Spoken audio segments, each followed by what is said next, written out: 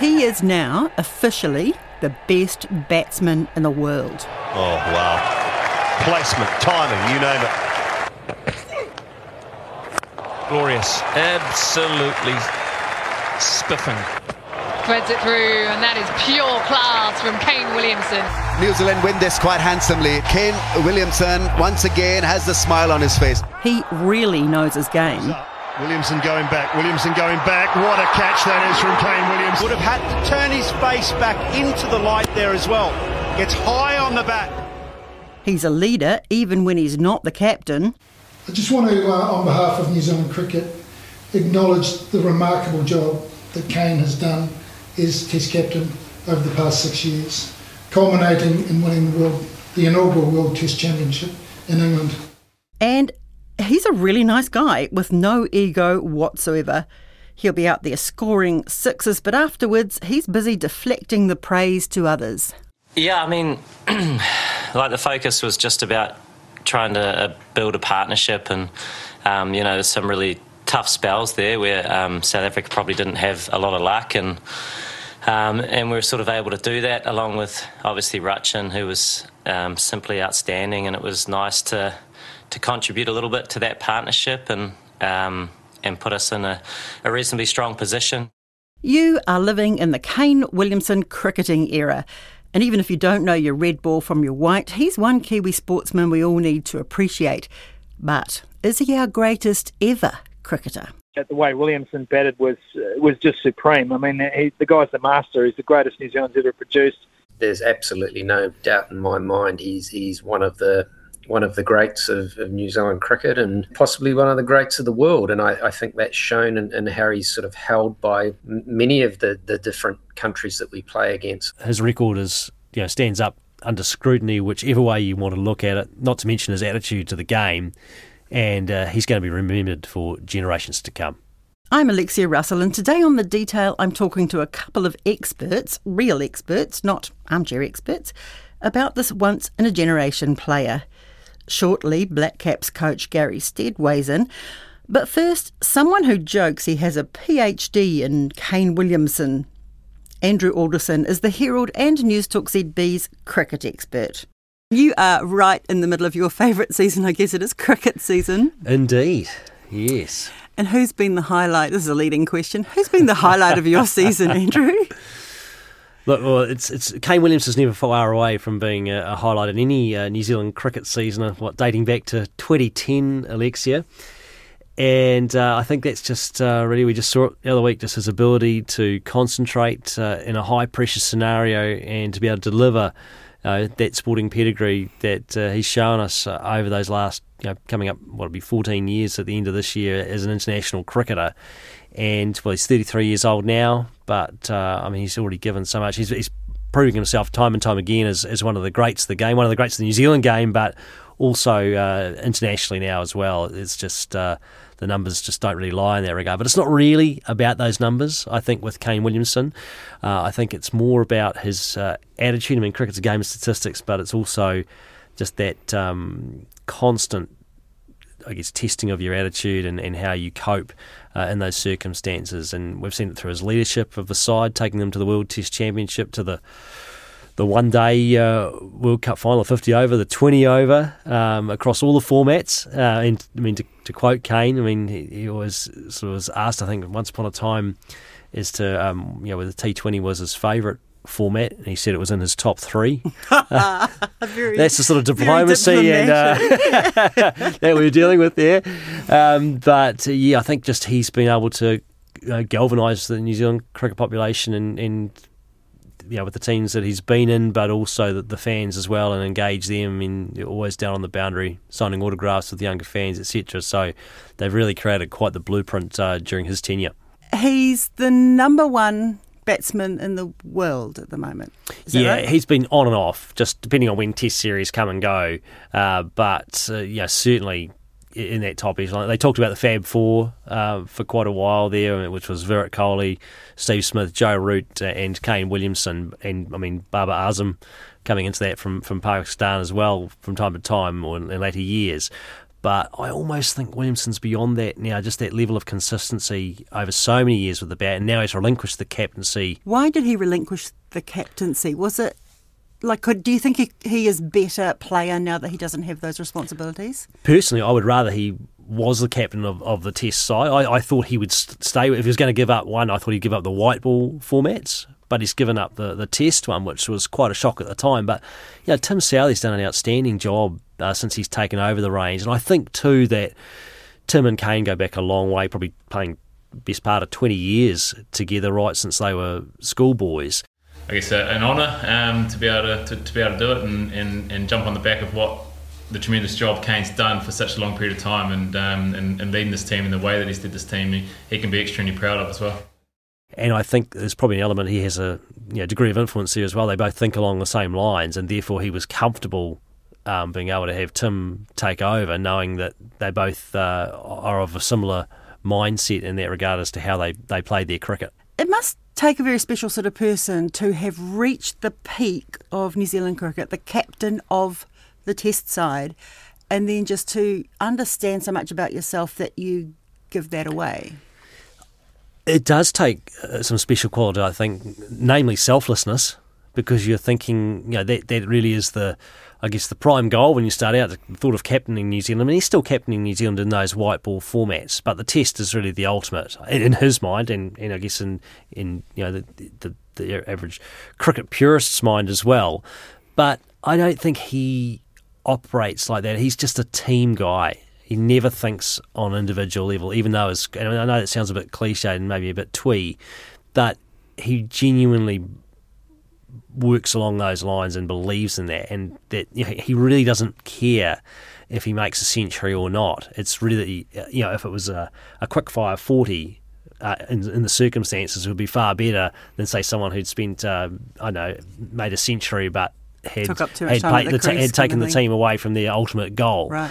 So that's always been the focus, and he's never deviated from that at all during his career. And I think that's probably what he thought, is he's given his all to it. I mean, they won the inaugural Test Championship, which was a phenomenal achievement when you think of the resources New Zealand have compared to other nations, particularly the big three of India, England and Australia.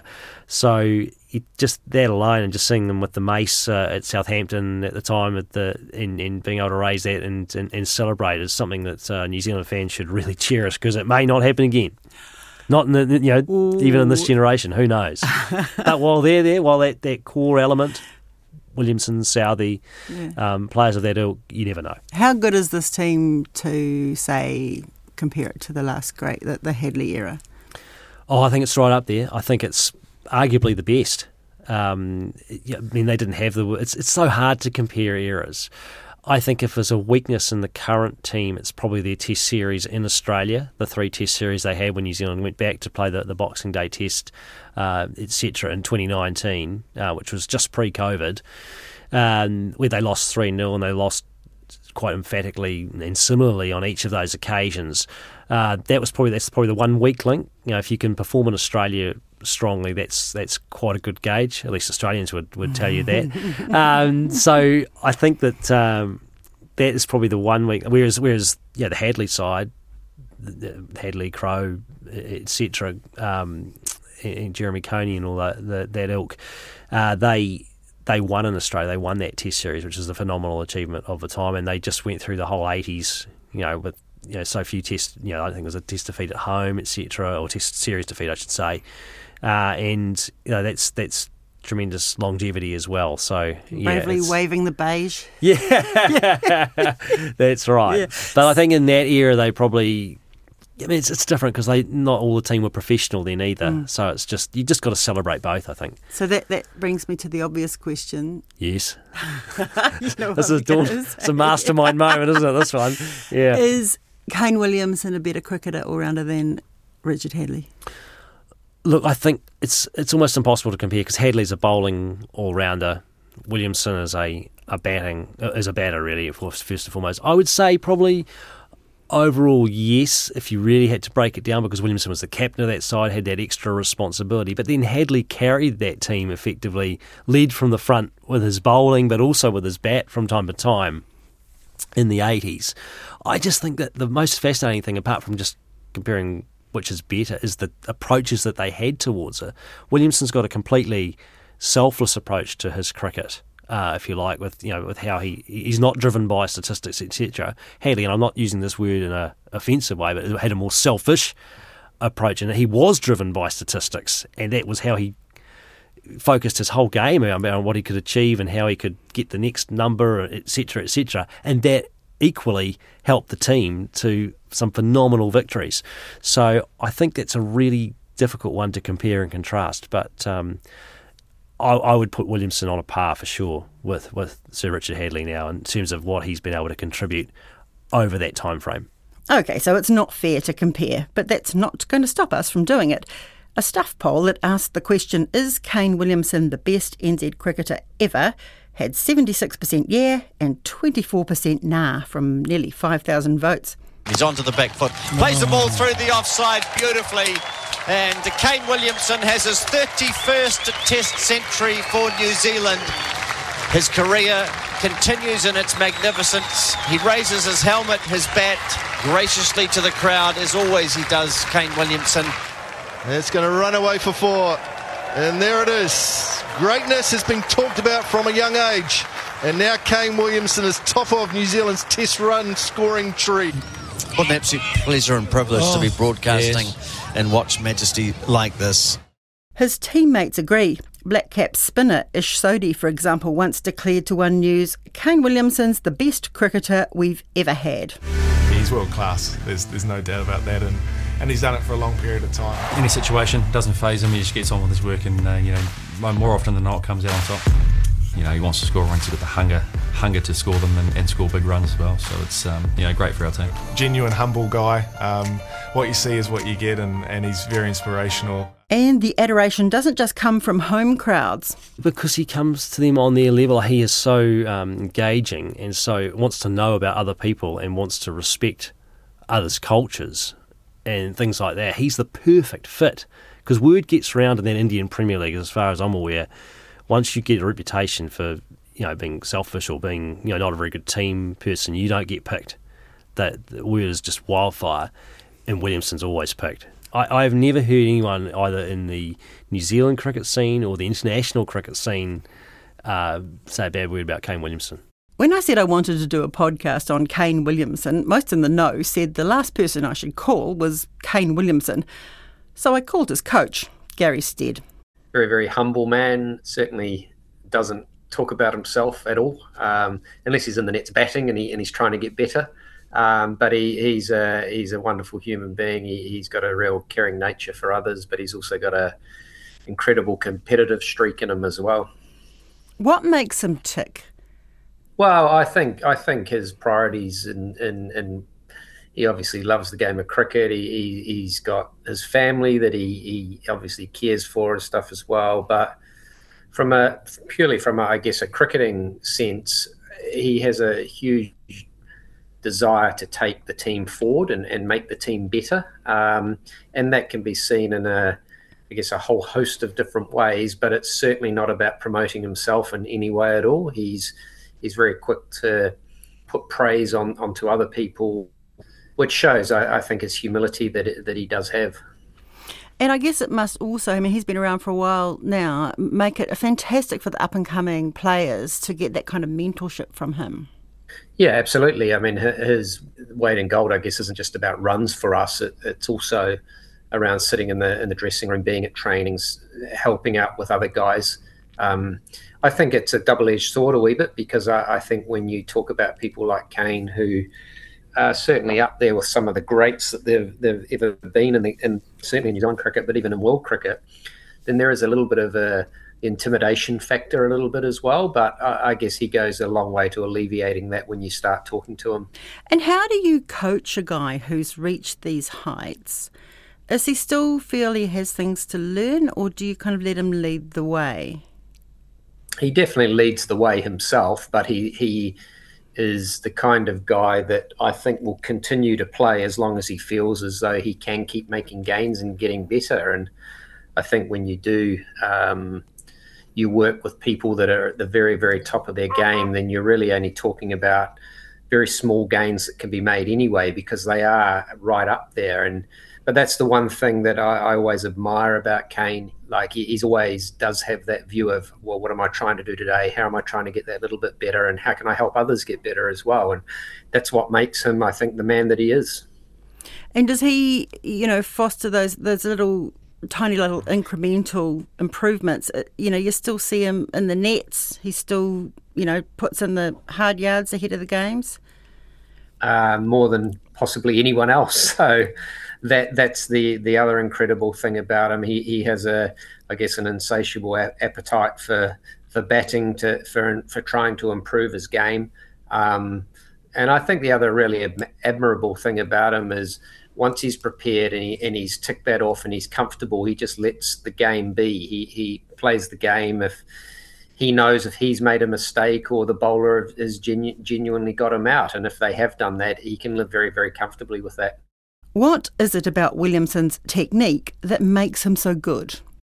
He just has a very simple technique. He plays very straight. He plays the ball incredibly late, which allows the ball to do what it's going to do either in the air or off the wicket beforehand. And I think what makes it look so easy is the repeatability of it. So he's comfortable in playing off both the front and back foot, and whilst he'll always find little chinks of things he can work on, not everyone else will see that either, and the ability around problem solving then comes from, I think, his mental strength, his ability to read the situation of what the bowlers are trying to do, how they're trying to dismiss him, how they're trying to bowl to him, and then coming up with a plan and working in the moment of perhaps changing technique from time to time or adjusting grip slightly or doing things like that, which I think mere mortals of the game cannot do.